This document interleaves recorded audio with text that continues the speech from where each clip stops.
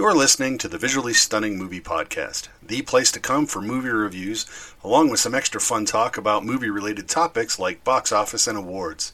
You can find us on iTunes, Apple Podcasts, Google Play, Stitcher, Spotify, and basically any place else you can find podcasts. You can also follow us on Facebook and Twitter for even more content. If you like what we do, feel free to share us with your friends, like and leave feedback wherever you listen to us, and let us know what you think. Now, let's get on with the show. Hey everyone, Mark here. Welcome back to the Visually Stunning Movie Podcast. Thank you for listening. Hey, I wanted to take this opportunity. We have so many movies to watch this week that there's not going to be any video, so I'm going to be recording audio on the fly. And the film I saw last night opens Friday this week, and that is the long-awaited Ghostbusters Afterlife. From Jason Reitman, son of Ivan Reitman, who brought us the original. This, boy, I got to tell you, there's a lot of people that are worried. There are a lot of people that are excited. There are a lot of people that are ambivalent. I was excited going in. I love the original Ghostbusters because it was just one of those perfect bits of filmmaking where everything fell together in just the right way with just the right people and just hit all the right buttons if you were a movie fan.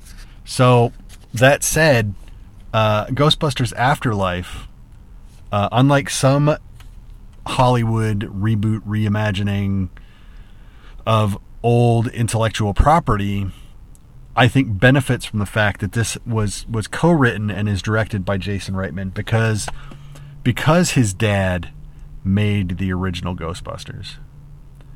He was brought up in it. Ghostbusters has been part of his world in a way that a casual fan or even another director who loves that film can't really get.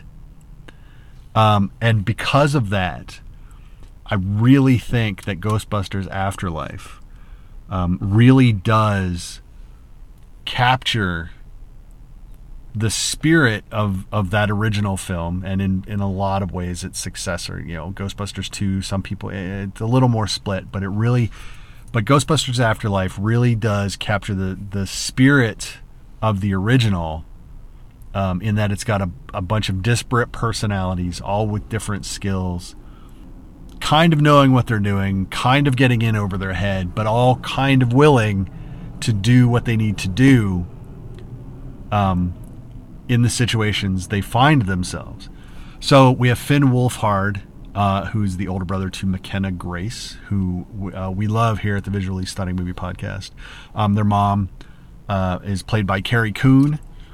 There is no father to speak of because he is, we learn later in the film, kind of a idiot douchebag. But Paul Rudd plays the teacher in this small town in Oklahoma where the family moves after the death of the grandfather/father, who we learn, yes, not a spoiler, Grandpa was Egon Spangler, played by the late, great Harold Ramis.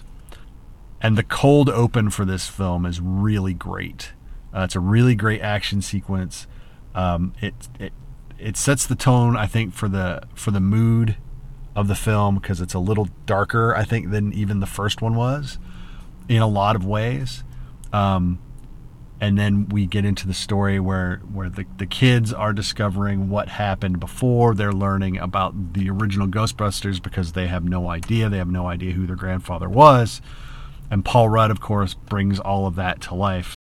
But in this film, I think Paul Rudd he's a nice combination of Rick Moranis and Harold Ramis in a character kind of sense. He's got that slapsticky goofiness of Rick Moranis, but then he's also, as playing a scientist and a teacher, he does kind of embody a lot of what Egon brought, the academic side, to the original film, which was kind of nice. Carrie Coon is great as their mom, who kind of knows who her dad was, but that's kind of, she didn't really understand why he did the things he did. There are just a ton of subtle nods to the original film. There's a couple not so subtle nods, and that's fine. I would not say that the movie is nothing but fan service, say in the way that The Rise of Skywalker was nothing but fan service for Star Wars fans. The fans are acknowledged in Ghostbusters Afterlife, but this is not a film that is just running on the goodwill of those original fans. I think that these kids that are leading this charge in this film, they are good enough. They stand on their own, and they really nice. Finn Wolfhard in this he's pretty much grown up to be the nerdy teen that we were promised in Stranger Things season 1. And McKenna Grace again she's just too precious for words, and is already an incredibly talented actress.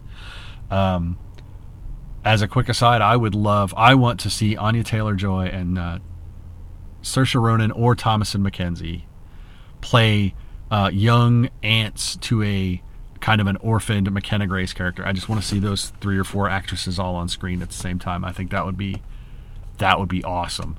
But no, Ghostbusters Afterlife really is this is the film that Hollywood needs to look at to figure out how to do the things that they have been trying and failing to do with these intellectual properties now for more than a few years.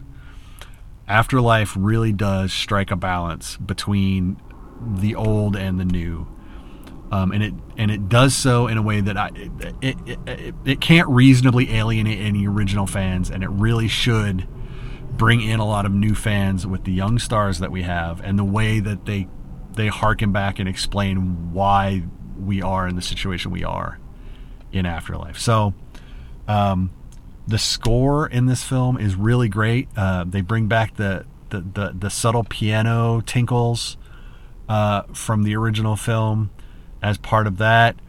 A lot of those dun string action move that's there, but it's not just a copy paste from the original film. Again, it's nice that those connections are there, but they are in no way overpower the story that Jason Reitman is telling here in Afterlife. So yes, go see it. It opens this weekend. Definitely, if you're a fan of the original, you will not be disappointed. I think you will be more than pleased. I can't wait to see it again. And that's really one of the highest compliments I can give a film of late, is that I can't wait to see it again. And I can't wait to see this one again.